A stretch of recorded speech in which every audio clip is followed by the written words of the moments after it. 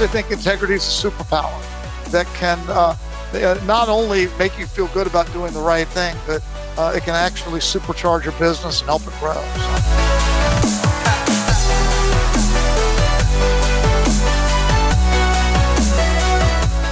And welcome everyone to Work 2.0 podcast. Today we have with us an interesting guest, and we will gonna have an interesting conversation that's very applicable to today's time. We have Rob Chestnut.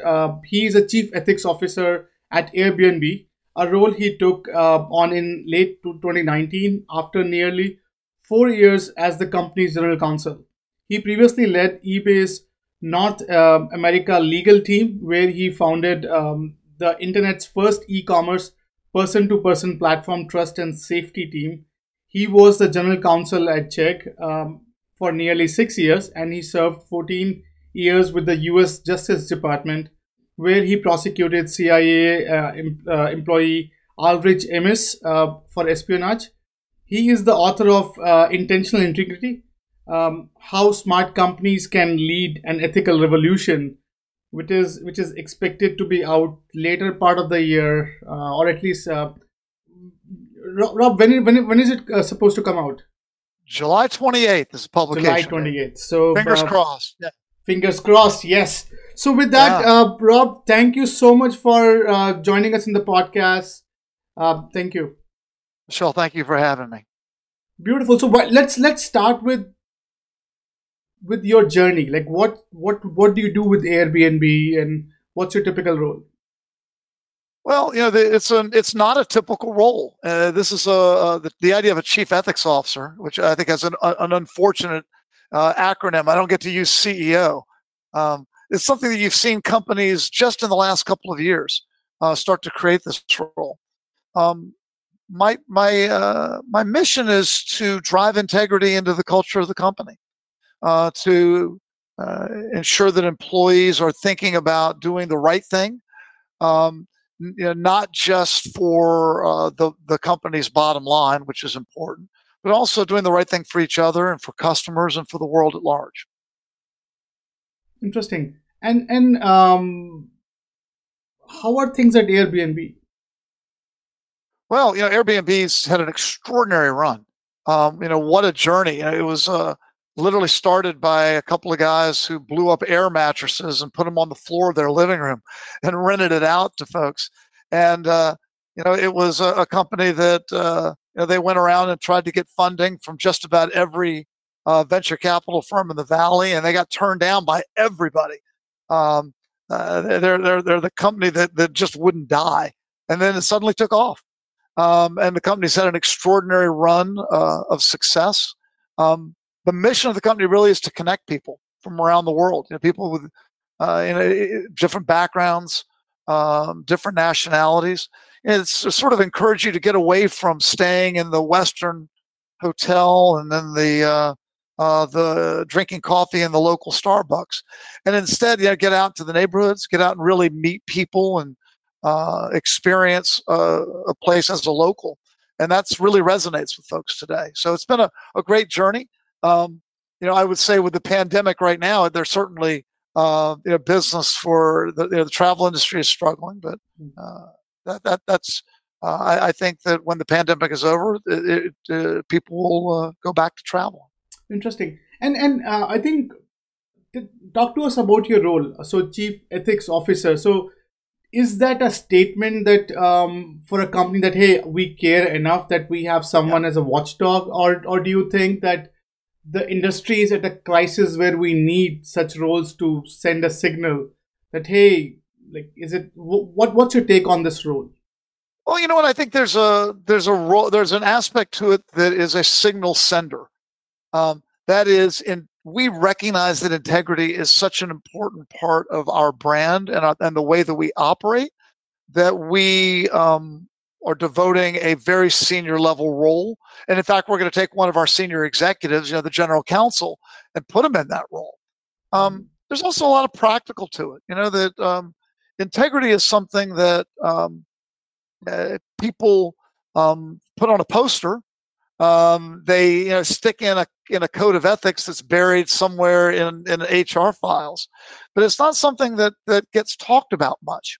And so the role really is about how do you practically bring integrity into the conversation of a company and drive it into decisions. So both a ceremonial, symbolic role and also a very practical one. Interesting. And from your vantage point, what do you think? How is the world of ethics going when it comes to business side? I think we are experiencing, I call it an ethical or an integrity revolution. And here's what I mean by that.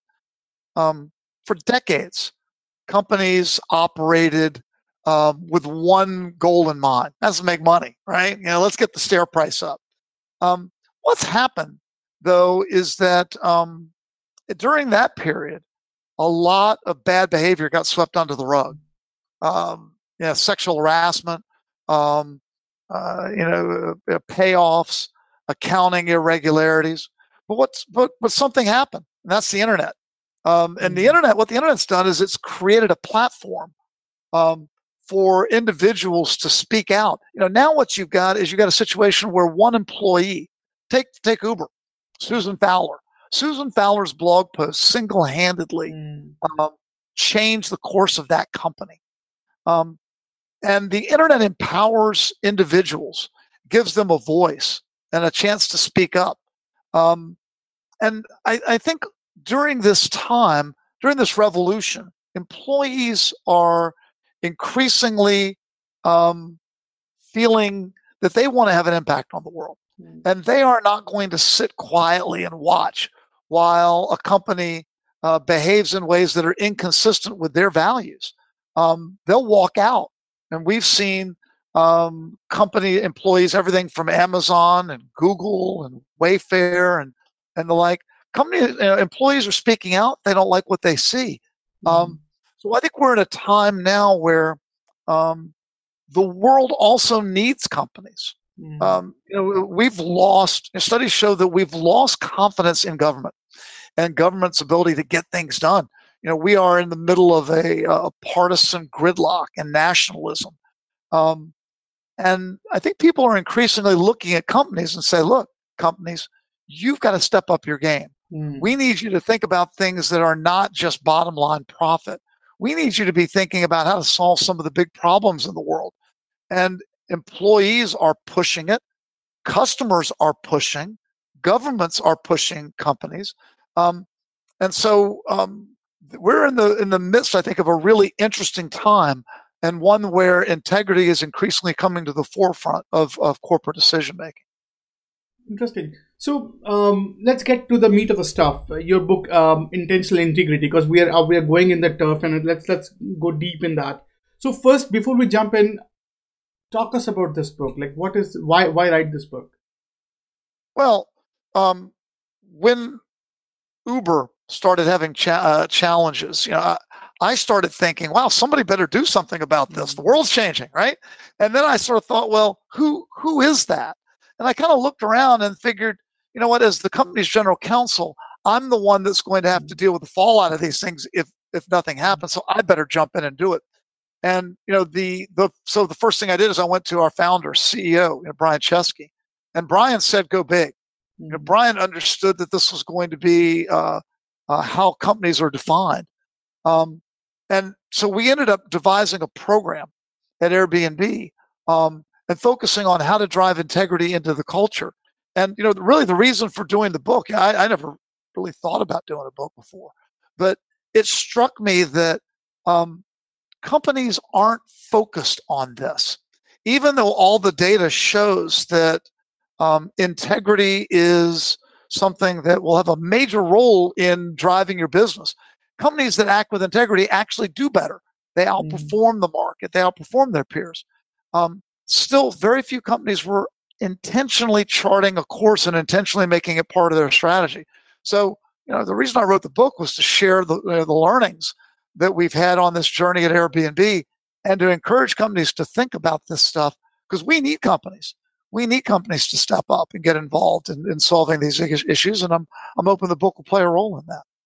Interesting. And so I think one thing that you said, that some companies are already chartering this idea of being companies run with integrity, right? So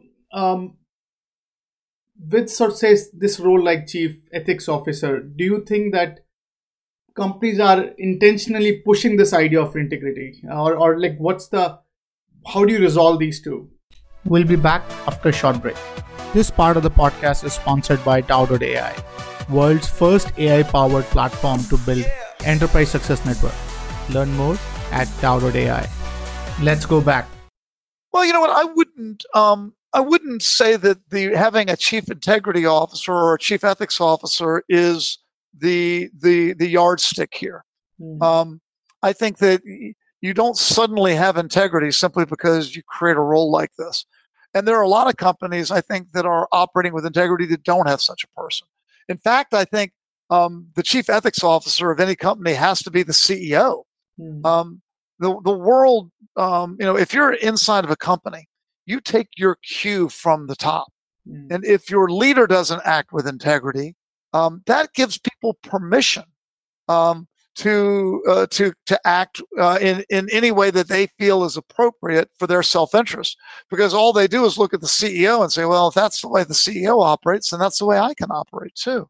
And you see this. I think companies take their cue from the very top of leadership, and having a chief ethics officer, I think, can play a role in that. But look, if you don't have the buy-in of the CEO and the board, you can have all the chief ethics officers you want. It won't do any good. Interesting. And how do you think this idea of ethics and integrity play along with something called capitalism, right? So we see sort of these businesses, and they basically owe it from a legacy mindset point of view. They owe it to their shareholders. This idea of so what do you think that how that thing is resolved? Well, I think capitalism is changing, and it's changing very quickly. Even I think as recently as 3 or 4 years ago, if you ask anyone what's the role of a company, you would unanimously get, it's to increase shareholder value, right? There's one stakeholder. Now what you've seen is a sea change.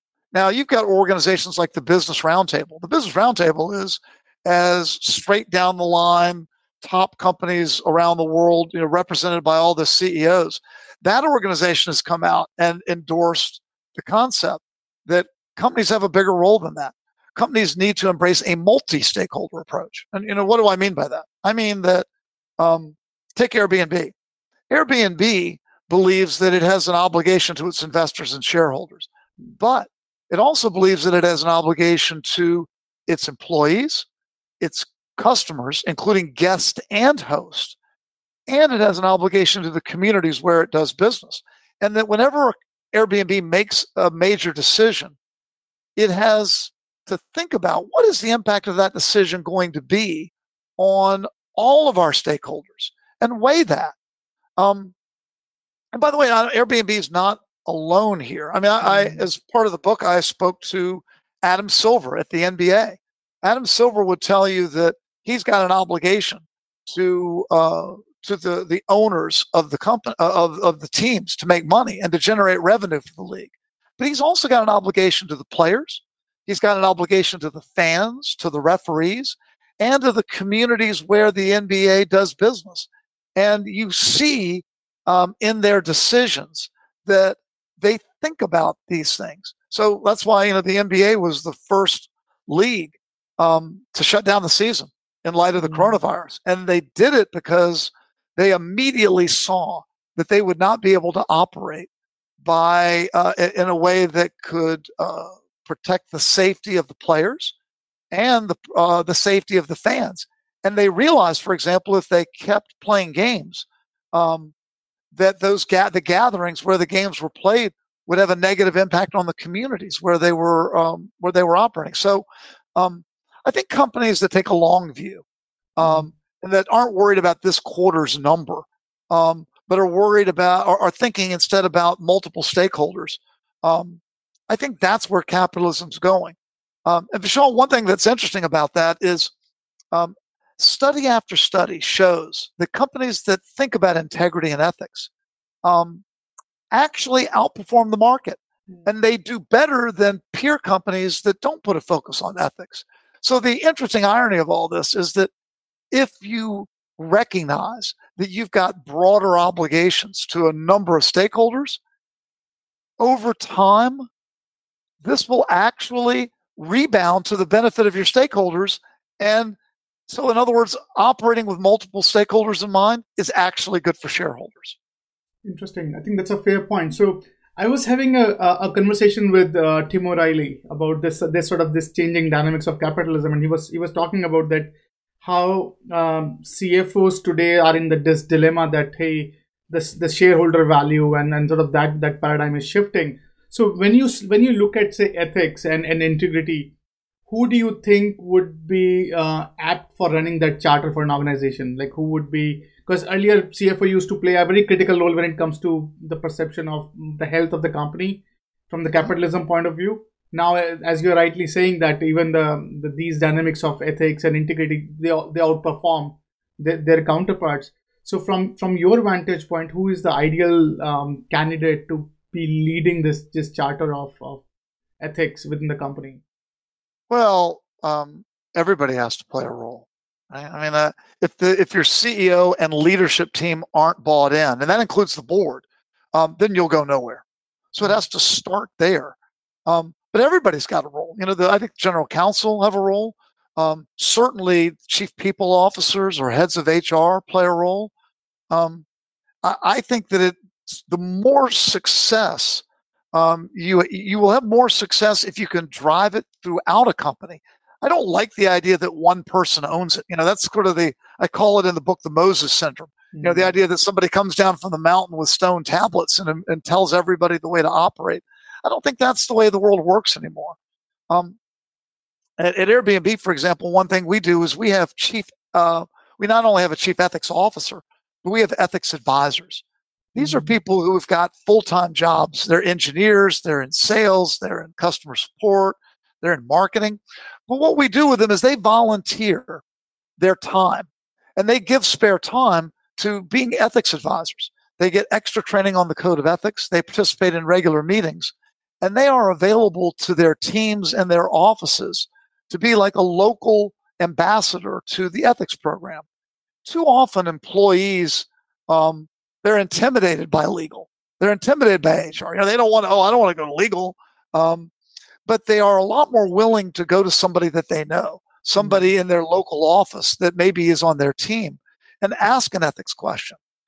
Give you an example. At Airbnb this past quarter, we had nearly 100 inquiries to ethics advisors, which outnumbers the number of hotline reports that we get, which tells you that I think people are yearning for that human, authentic, direct communication. They're going to be more comfortable with that. And so therefore, I think at Airbnb, by creating an environment where people are comfortable having a conversation with other people who are their peers, we get an environment where there's more transparency, there's more openness and communication. I think silence is the enemy of integrity. Ambiguity is an enemy of integrity. Transparency and open communication, I think, are allies of integrity. So that's the kind of work environment you want. And I think to get that kind of environment, you've got to have a number of people in the company who are participating.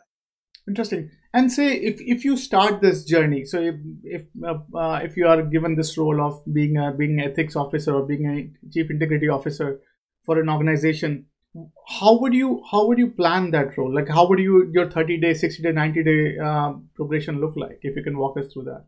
We'll be back after a short break. This part of the podcast is sponsored by Tao.ai, world's first AI-powered platform to build enterprise success network. Learn more at Tao.ai. Let's go back. Sure. Well, as a chief integrity, as the person, somebody in my role, I'll tell you how I would start. I mean, I'd have a meeting with the CEO and the leadership team and get their buy-in. And I'd get buy-in on a number of things. I'll give you an example of one thing we did at Airbnb. The Me Too movement has been a powerful part, I think, of this integrity revolution. And it's often, I think, caused by this um, imbalance of power with leaders, CEOs engaged in inappropriate relationships where there's not a balance of power in a company, and it so often ends badly. So I went into a leadership meeting one day, and I said to everybody, you know what? I think that uh, we will have problems if we, as the very top leaders in the company, are having romantic relationships with employees and vendors. Why don't we agree as a team that we won't do that? Why don't we agree as a leadership team that no one at the very top of the company, the most senior leaders will not have romantic relationships with other employees or vendors? And, there was silence in the room for a minute, right? A little laughter. One person said, well, Rob, we're all married or we have relationships anyway. That shouldn't matter. And I said, it shouldn't. But from what I'm reading in the paper, that doesn't stop people. Marriage doesn't stop people. So what do you think? And we each went around the room, looked at each other, and we committed that we would not have romantic relationships with vendors or other employees. We then put that in our code, and we told the rest of the employee base about it. We said that members of the executive team are not going to do this. And I think by putting that in our code and talking openly about it and committing to each other that we wouldn't do it, we've substantially reduced the potential for a problem and made it, and also I think made it quite clear that if somebody on the leadership team did go in that direction, it would be obvious what the consequence would be. You violated your trust, you violated your commitment to the rest of the leadership team. So starting with that sort of conversation with leaders, I think is an important step. Another thing I think you've got to do is you've got to get broader input. You've got to have your own code of ethics. Too often companies, how do companies get a code of ethics? Shaw, I'll tell you, the law firm sends it over. The law firm will email over, here's a code of ethics. And they tell you, email it out to the entire company and get them to check a box saying they've read it. Well, that doesn't really do any good. Everybody sees right through that. It doesn't have an impact. So instead, what you should do is get a cross-functional team. People from different backgrounds, different countries, different nationalities, different religions. Build a code of ethics that's your own, using your company's own language and your own purpose. And then don't just send it out by email. Get buy-in from the leadership team. And then actually have a conversation with the company about it. And the person that should have a conversation with the company about it is not a mid-level HR person. It's the CEO or the general counsel or the head of HR. People need to hear directly from leaders that this is important. And the way to do it is take a pause, take a time out, have a conversation. One thing I did as general counsel, we have an orientation program at Airbnb where all new employees go through a series of classes their first week. It's about 20 or 25 classes. It's pretty extensive. So I went to the orientation team and said, I want an hour to talk about ethics. And they looked at me and said, you want an hour? We don't want people to leave the company their first week. And I said, no. I said, trust me. I said, I think we can do this in a way that is engaging. And what I did was I started a class for orientation where we just talk about real life examples of ethical problems and challenges that have arisen at Airbnb. And ask, like with employees, do you think this violates our code and why? Vishal, it's the number one ranked class in orientation by new employees. And I've been surprised and really touched by the impact it's had. I've had employees come up to me afterwards. Look, I had a woman a couple of months ago came up to me and she had tears in her eyes at the end of the session. And she said, Rob, I left my last company because my boss kept propositioning me. This is a major, large tech company in the Valley. And she said, I didn't trust my company to do the right thing if I reported it. So I left. And she said, if I had heard this sort of message from a leader when I started that company, I would have reported it and I'd still be there. You have no idea, Rob, what it means to me to work at a company where I know this really matters. And that's the kind of reaction you'll get if you have a human conversation from a leader to employees about integrity.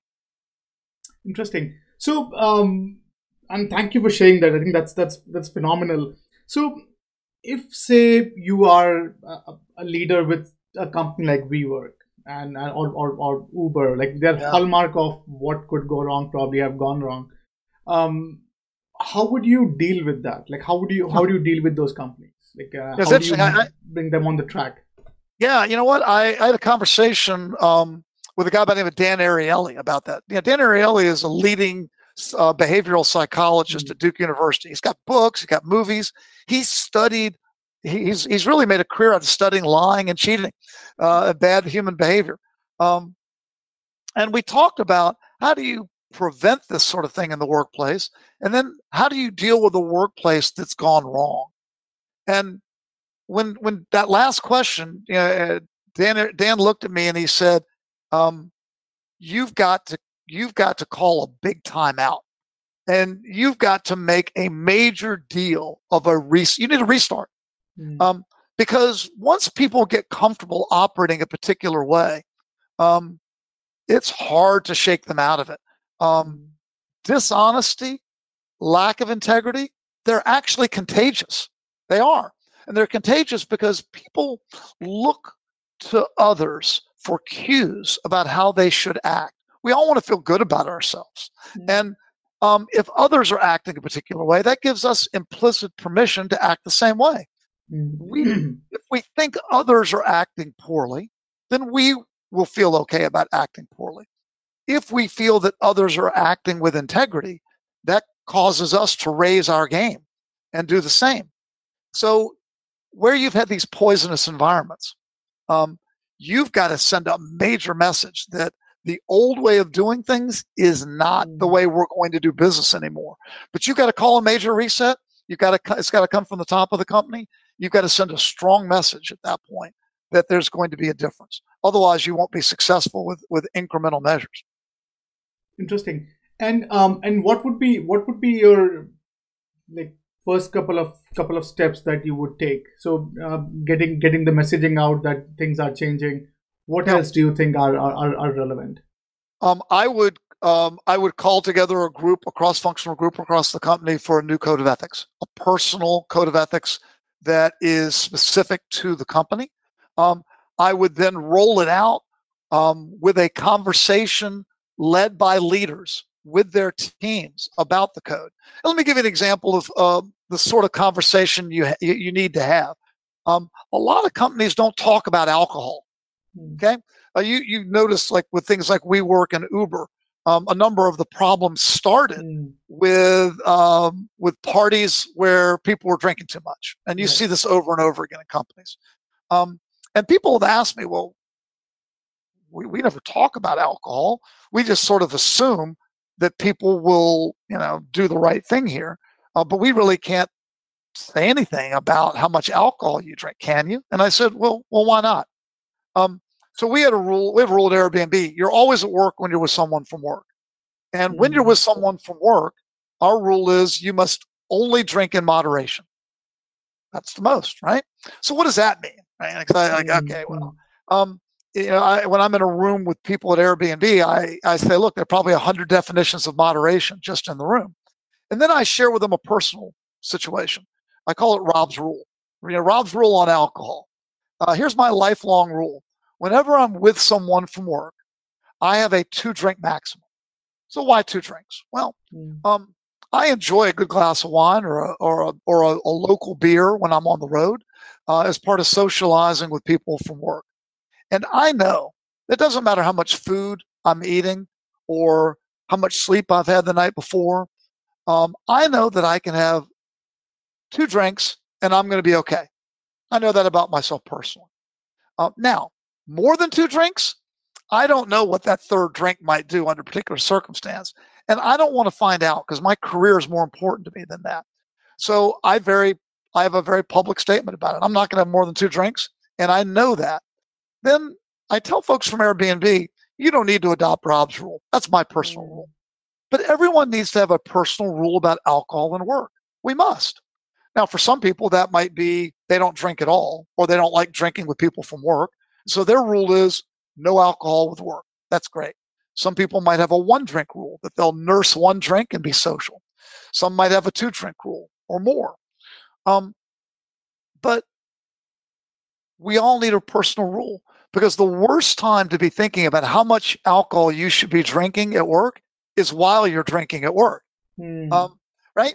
And a number of folks have come up to me at Airbnb afterwards and said, 6 months, a year later, they'll say, Rob, the one thing that really stuck with me from your talk was Rob's rule. And that's kept me out of trouble in future work events. But you need to have a personal, authentic conversation as a leader with employees at a company. But just that one conversation that I've shared with everyone at Airbnb, I think has helped set the right tone about what the place of alcohol is at work at Airbnb. And at Airbnb, we don't have parties that are about alcohol. We have parties that are about something else, where we serve alcohol and non-alcoholic beverages. We always serve food, and we make sure that we keep the time limit to a shorter time frame so that nobody gets wasted. We'll be back after a short break.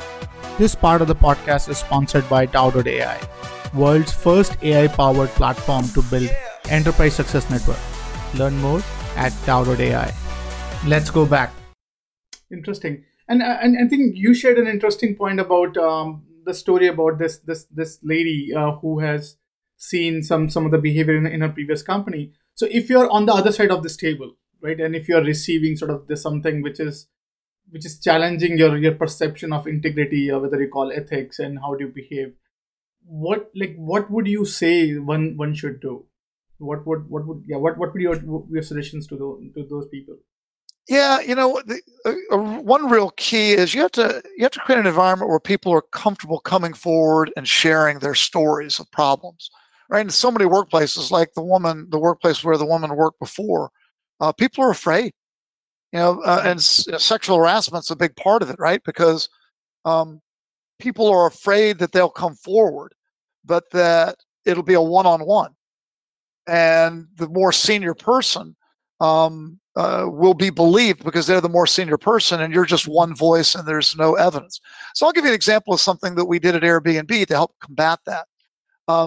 Traditional hotlines don't work very well for sexual harassment. Again, people are afraid to come forward to the hotline. They're afraid that it's going to be just me alone. And even if you encourage anonymous reporting, well, the anonymity doesn't do you any good. You can anonymously say that you're a victim of sexual harassment from a particular boss. Well, what's the company going to do with that information? Well, the first thing they're going to do is go talk to that boss and say, is it true? Well, then that boss knows who reported them, right? Because they know who they sexually harassed. So now they can retaliate, and the company can't even protect the anonymous reporter because they don't even know who reported it. One thing we did at Airbnb is we're experimenting with other ways of doing reporting.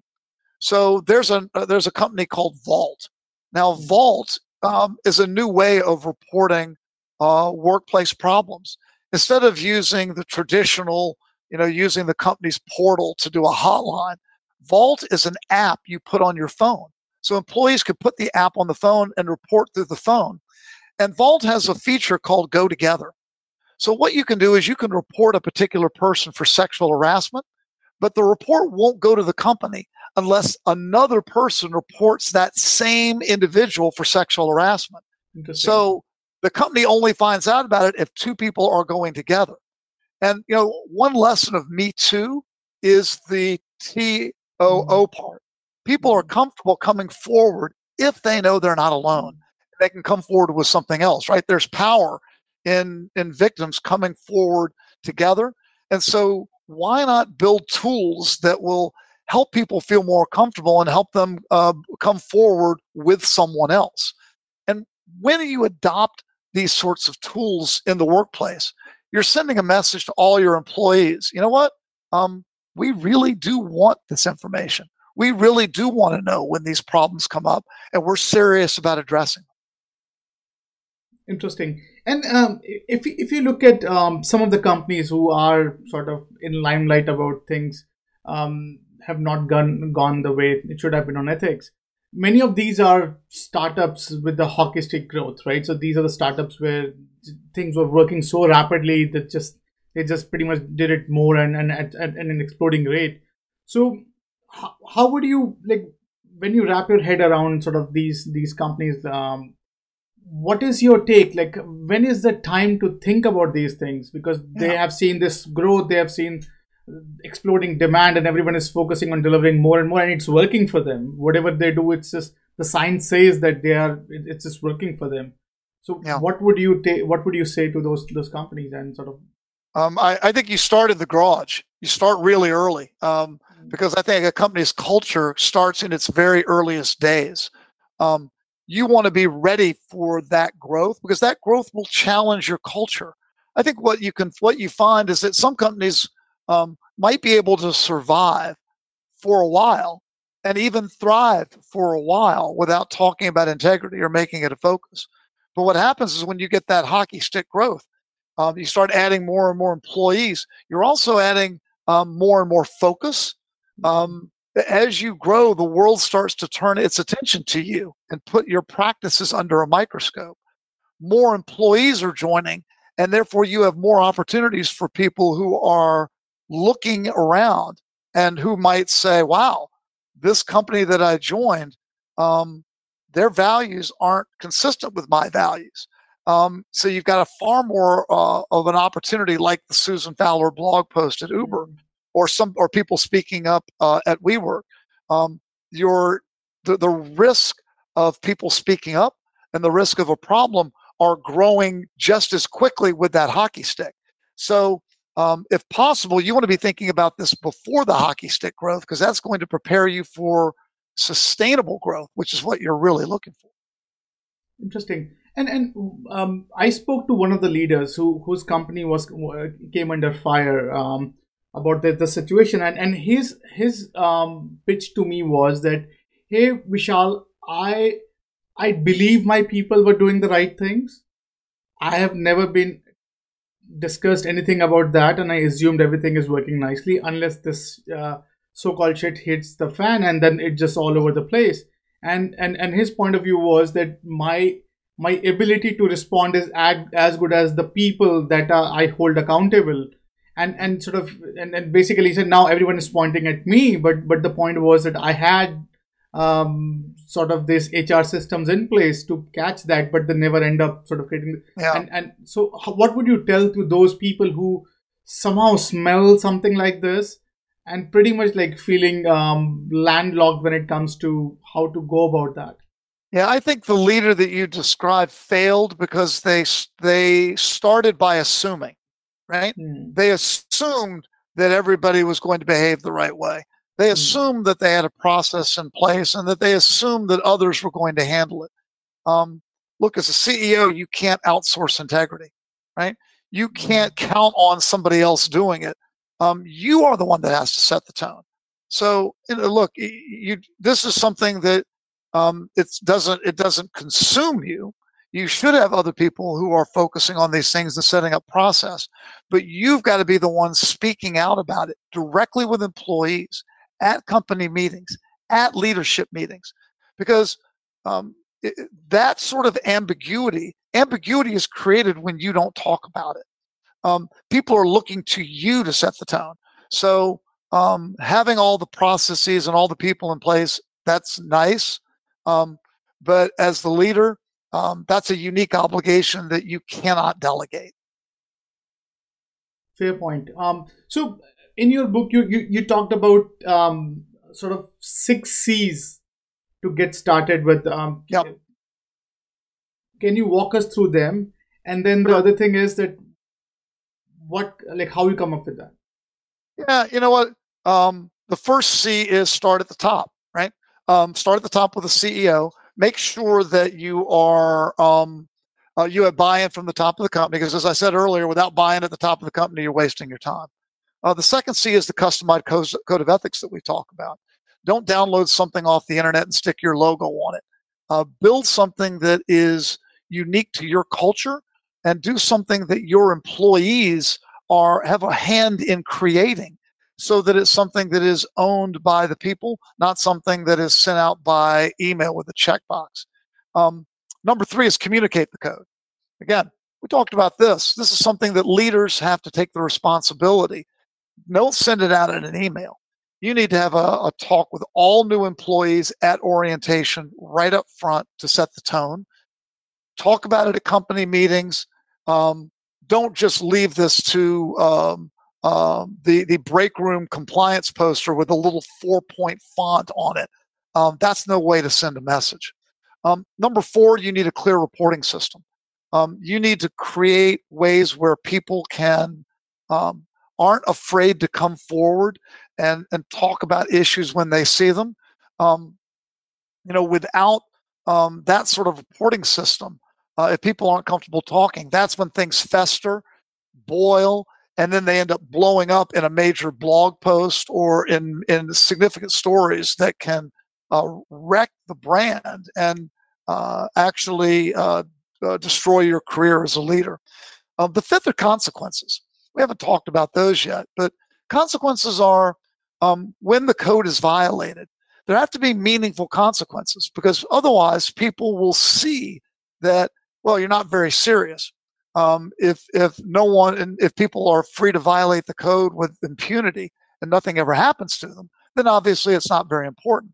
There's a particular danger in this area if leaders are afraid to hit the most productive employees. Like, well, I know this guy, this leading salesperson did wrong, but he's our leading salesperson, so we can't actually enforce the consequences against them.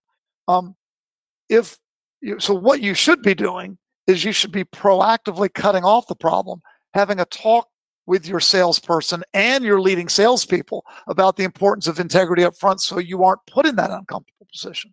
But once you're in that position, you have no choice but to take action. Otherwise, you'll really be seen as a phony. And the last C is constant. You need to have a constant drumbeat of communication about this. You can't just have a talk at orientation and assume that people remember. So I'll give you an example of something that we've done at Airbnb. We do videos, integrity videos. I'm not talking about the 2-hour sexual harassment video that some third party creates.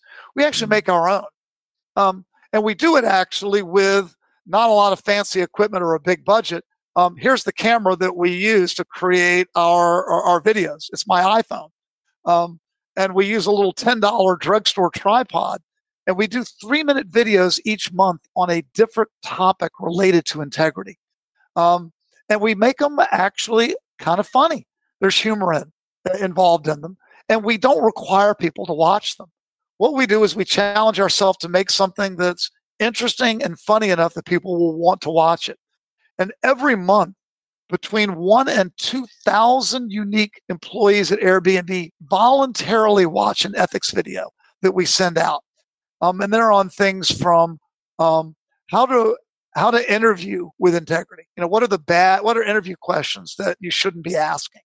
How to deal with alcohol in the workplace. How you should deal with problems around gifts and what gifts you should be accepting from vendors. And what about personal use of office resources? Employees actually write me and want to appear in these videos, and they come with suggestions on topics for videos. So that's a great example of, you don't just rely on a one-time talk. You keep the conversation going so that people are always keeping it in mind that this is important behavior for them to be engaging in. Interesting. So, and are these videos public by any chance? The videos are not public, but with my book, what I'm going to be doing is going out and speaking at a number of conferences, and I've gotten permission from people who appear in the videos to let me show these at some conferences. So as soon as we're all traveling again and gathering in groups, I'll be out at a number of places to give people examples. Interesting. But I'll tell you, people shouldn't be intimidated into doing these. These videos are terrible. The production quality is terrible. The acting, I appear in a number of the videos myself, and I'm terrible at acting. My daughter is an aspiring actress in college. She runs from the room in horror when she sees these. But I think part of the point of this is that, you know what? It's authentic. You'd much rather have a terrible video quality wise that you make than have a slick something that a third party does, because that third party, everybody knows that isn't your ethical production. That's what somebody else says. And again, you can't outsource this stuff. That's true. So tell us about, say, your responsibility or responsibility of a chief ethics officer in maintaining the ethics of an organization. So if suppose some outbreak happens, God forbid, so who will be responsible for that? So do you think that, because I think why I'm asking this is there's a huge even cancel culture when it comes to some of these positions as well. So I give you an example. So chief risk officer or chief security officer, right? So they became sort of the guinea pig of if any outcome happens. And then the problem is that once these guys are the most aware of the situation, but they end up leaving the organizations because now they are from the cancel culture point of view. So what's your take about that phenomena of our itchy finger to what do you say? There are a number of people inside of a company who are responsible for ethics. It's not me alone by any means. I'm a spokesperson for it, and I work with other executives in dealing with ethical issues. So, there are audit departments, there are compliance officers, there's a head of HR. The role of a chief ethics officer isn't to displace any of these people. I think what it is there's a difference, though, between compliance and ethics. Compliance is about following the law. You do certain things because the law says that you must do them. And that's all well and good. Ethics is about doing something because it's the right thing to do. Compliance with the law is sort of the base. That's the floor. But often you go beyond it and you do it not because you have to, but because you want to. And that's, I think, where chief ethics officers thrive, is driving that message across. When something goes wrong, I partner with HR, I partner with audit, I partner with compliance, other parts of the organization to address it. Look, Airbnb is like any other company. We're not perfect, and we don't have. It's not as if there are no issues, but I do think that we have an environment where big issues are less likely to occur because people believe that everyone around them is trying to do the right thing. So there's the environment of ethics, and also people are not afraid to speak up if there's a problem. So we're able to I think become aware of it and address it faster. Interesting. Now, I think one thing I definitely want your perspective on is the times today, right? So whatever. So with COVID crisis, pandemic crisis happening, so I think one of the interesting playbook that's unrolling in front of our eyes are how each governments are reacting to this pandemic and their perspective. And I think that brings really your idea of intentional integrity to test, right? Because now most of these some governments are pretty much going ballistic when it comes to being transparent, and some are just not talking at all. They're just creating this vial of secrecy to not to reveal. So what would you say, like how would you say during the testing times, what is your playbook saying about your integrity and your aspect of retaining intentional integrity? And integrity is never more important than in a crisis. And people have long memories about how you respond in a crisis. There are a number of things that I talk to leaders about doing in times like this. Number one, you've got to take care of your people. If you're in a business that continues to operate, like a grocery store or a hospital and the like, you've got to make sure that you care about your employees' health and well-being. If you would be afraid to be on the front lines, then you shouldn't put your employees in that position either. There's a great story that came out. There's a company called Emerald Packaging. They are an essential business here in California that does provides a lot of the packaging around goods during this time. The CEO of the company went on the floor to talk to employees, and he told them, look, if you don't feel well, if you are sick, don't come to work. Okay. An employee in the back raised their hand and said, I'm the only person that knows how to operate a particular piece of machinery. If I go out, the machine goes down. What do we do then? And that's what I call an integrity moment, right? You're a leader, you're in front of a group, you could ask a question like that. And the CEO handled it beautifully. The CEO looked at the employee and said, if you do not feel well, do not come to work. And then he looked at the employee and said, I want you to repeat it for me. Do not come to work. And the employee said, do not come to work. And everybody laughed. But the CEO made the point. So often, how would a message like that be delivered? A company that's not thinking in a crisis would have a mid-level HR person send out an email with 20 points in it, one of which would be, if you are not feeling well, don't come to work.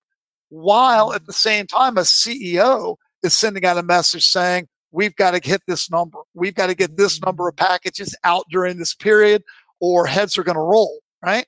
So that's sending two different messages. So one of the things I liked about that example so much was that the CEO personally delivered the message in a way that it was clear everyone knew what their responsibilities were. Another way to take care of people is that, look, a lot of companies in these circumstances are struggling financially. And there'll be financial sacrifice. One thing that I think leaders have got to do, Simon Sinek has the book, Leaders Eat Last. I'd add a corollary, a leader sacrifice first. In times like this, a leader can't ask employees to make financial sacrifices unless they are the first to do it. So I applaud leaders that are foregoing salary or taking substantial salary cuts, and who are putting the financial burden, first on the leaders who can afford it most, and as a last resort, putting it on the people at the low end of an organization. There may still need to be layoffs, and you can ethically do layoffs or furloughs, but make sure you explore all of the options first.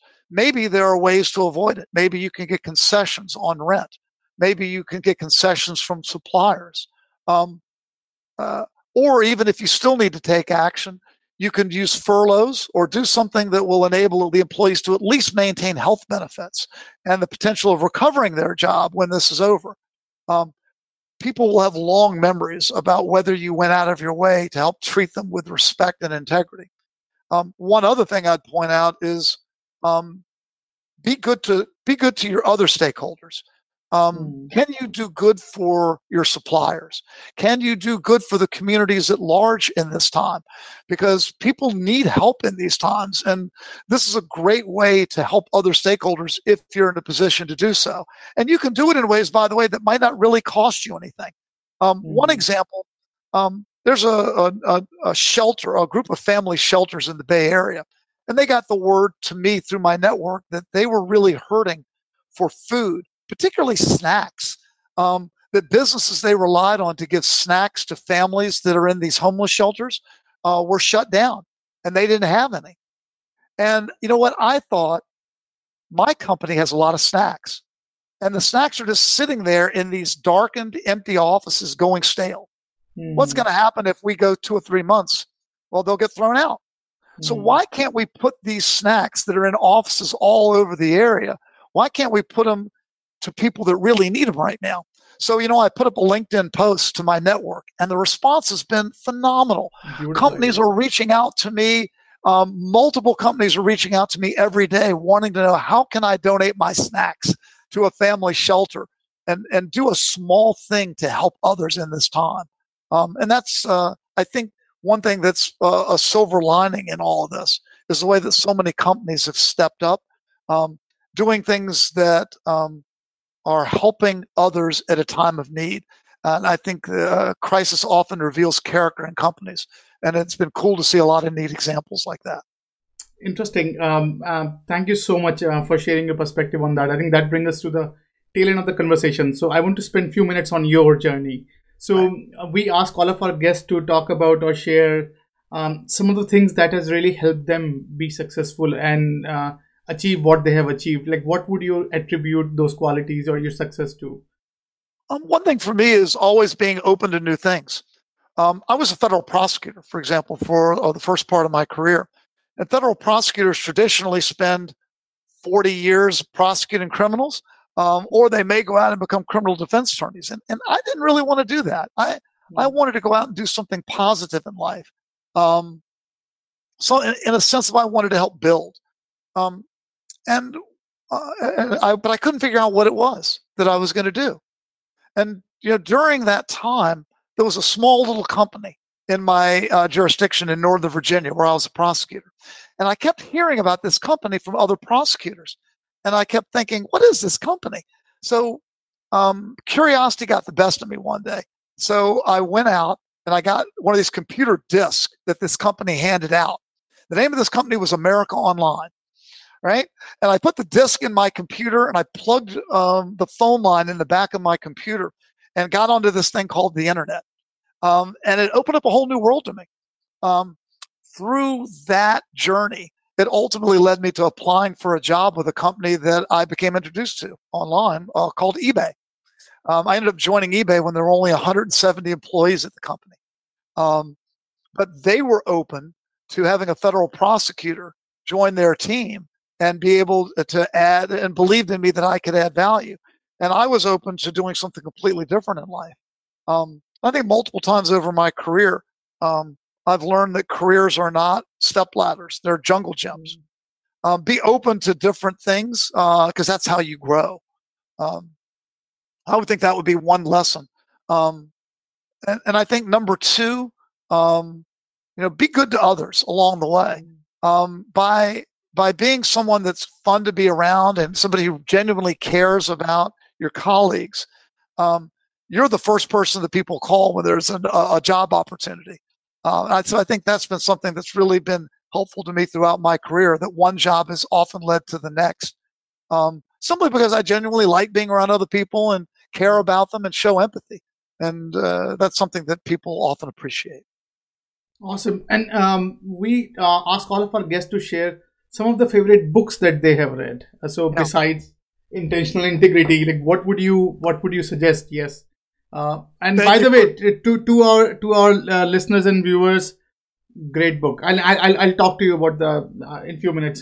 But yes, what would you suggest? I love reading personal improvement books and leadership books. I think if you surround yourself with thinking, with a learning mindset and an openness like that, I think it makes you a lot better. And I'll mention there's a book by a woman by the name of Barbara Fredrickson. She's a scientist, and the name of the book is Positivity. And what she studied is how do positive thoughts that run through your head impact your happiness and your success in life. And believe it or not, they actually got scientific where there's a ratio that they have figured out scientifically of positive thoughts to negative thoughts. And successful people have a particular ratio of positive to negative thoughts. And I won't give away the spoiler. I'll let you guys look around on it. But the way that you frame your life and the way that you think and approach each day has a big impact on your success. And that book has been influential to me in thinking about the thoughts that run through my mind and what I let dominate my thinking. Awesome. Thank you for sharing that. So now last but not the least, if you want something for our listeners and viewers to take away from this conversation, like what would that be? What would be the closing remark? Don't assume integrity. Instead, build the kind of workplace that you want by encouraging open conversations about doing the right thing and talk about doing the right thing. In a life's journey, I think we all want to feel like we're having a positive impact on the world. And the way that we have that impact so often is the place where we spend most of our time, which is work. Why shouldn't work be something that you feel good about? It can be more than just a paycheck. I think, being a positive influence for integrity and doing right at work, you can have a positive impact on the world because, as I said earlier, I think we need companies more than ever to solve the world's biggest problems. And we can all play an important role in that by speaking up at work. Awesome. With that said, Rob, thank you so much for spending time with us, sharing your perspective. And I think to our listeners and viewers, do read this book. I think it's fascinating. There are a lot of interesting examples. And Rob, just to ask you, so there are a lot of code puzzles there, or code sort of scenarios here. Where do you come up with all those codes? There are one thing about the book. We were determined it wasn't going to be a philosophy book. It was going to be very practical. So Joan Hamilton, who wrote the book with me, she and I took our combined, I think, I've been a lawyer for over 30 years. Joan has been in business for over 30 years. We've seen a lot. And so we took real things that have actually happened over our careers and sort of combined 2 or 3 things at once in order to create these. There are not any wild, unrealistic hypotheticals in here. These are real life examples of ethical dilemmas that are occurring in workplaces all the time. I think folks have told me that they've chuckled while reading a number of the examples in the book because they recognize them from their own work experience. They are fascinating. Absolutely. I think that was what I was thinking about it. First, I thought it was gimmick, but then I started reading. I think I've seen this. I've seen maybe this. I've seen that. Yeah. It's pretty practical and pretty sort of mind-numbing to see, and basically your perspective of what you should do. I think that's fascinating, and thank you for sharing that. And I think during this time, we need this more than ever. And I think everyone should get a glance of what's going on, and this will give at least some of your laundry in shape of what's going on. Thank you so much on that, Rob. You bet. I actually think integrity is a superpower that can not only make you feel good about doing the right thing, but it can actually supercharge your business and help it grow. So I hope people get a lot out of it. Awesome. Thanks. I thought I was sick of home, but actually I was homesick. Never really knew that I would have to grow up so quick. I'm so uncomfortable, don't know anybody here. Just a couple dudes that I met once, that's it. And I go into the booth feeling nervous. Got butterflies in my stomach like I'm so worthless. Is the mic on? I don't know how to work this. Inside I'm breaking down, I hope I'm not up on the surface.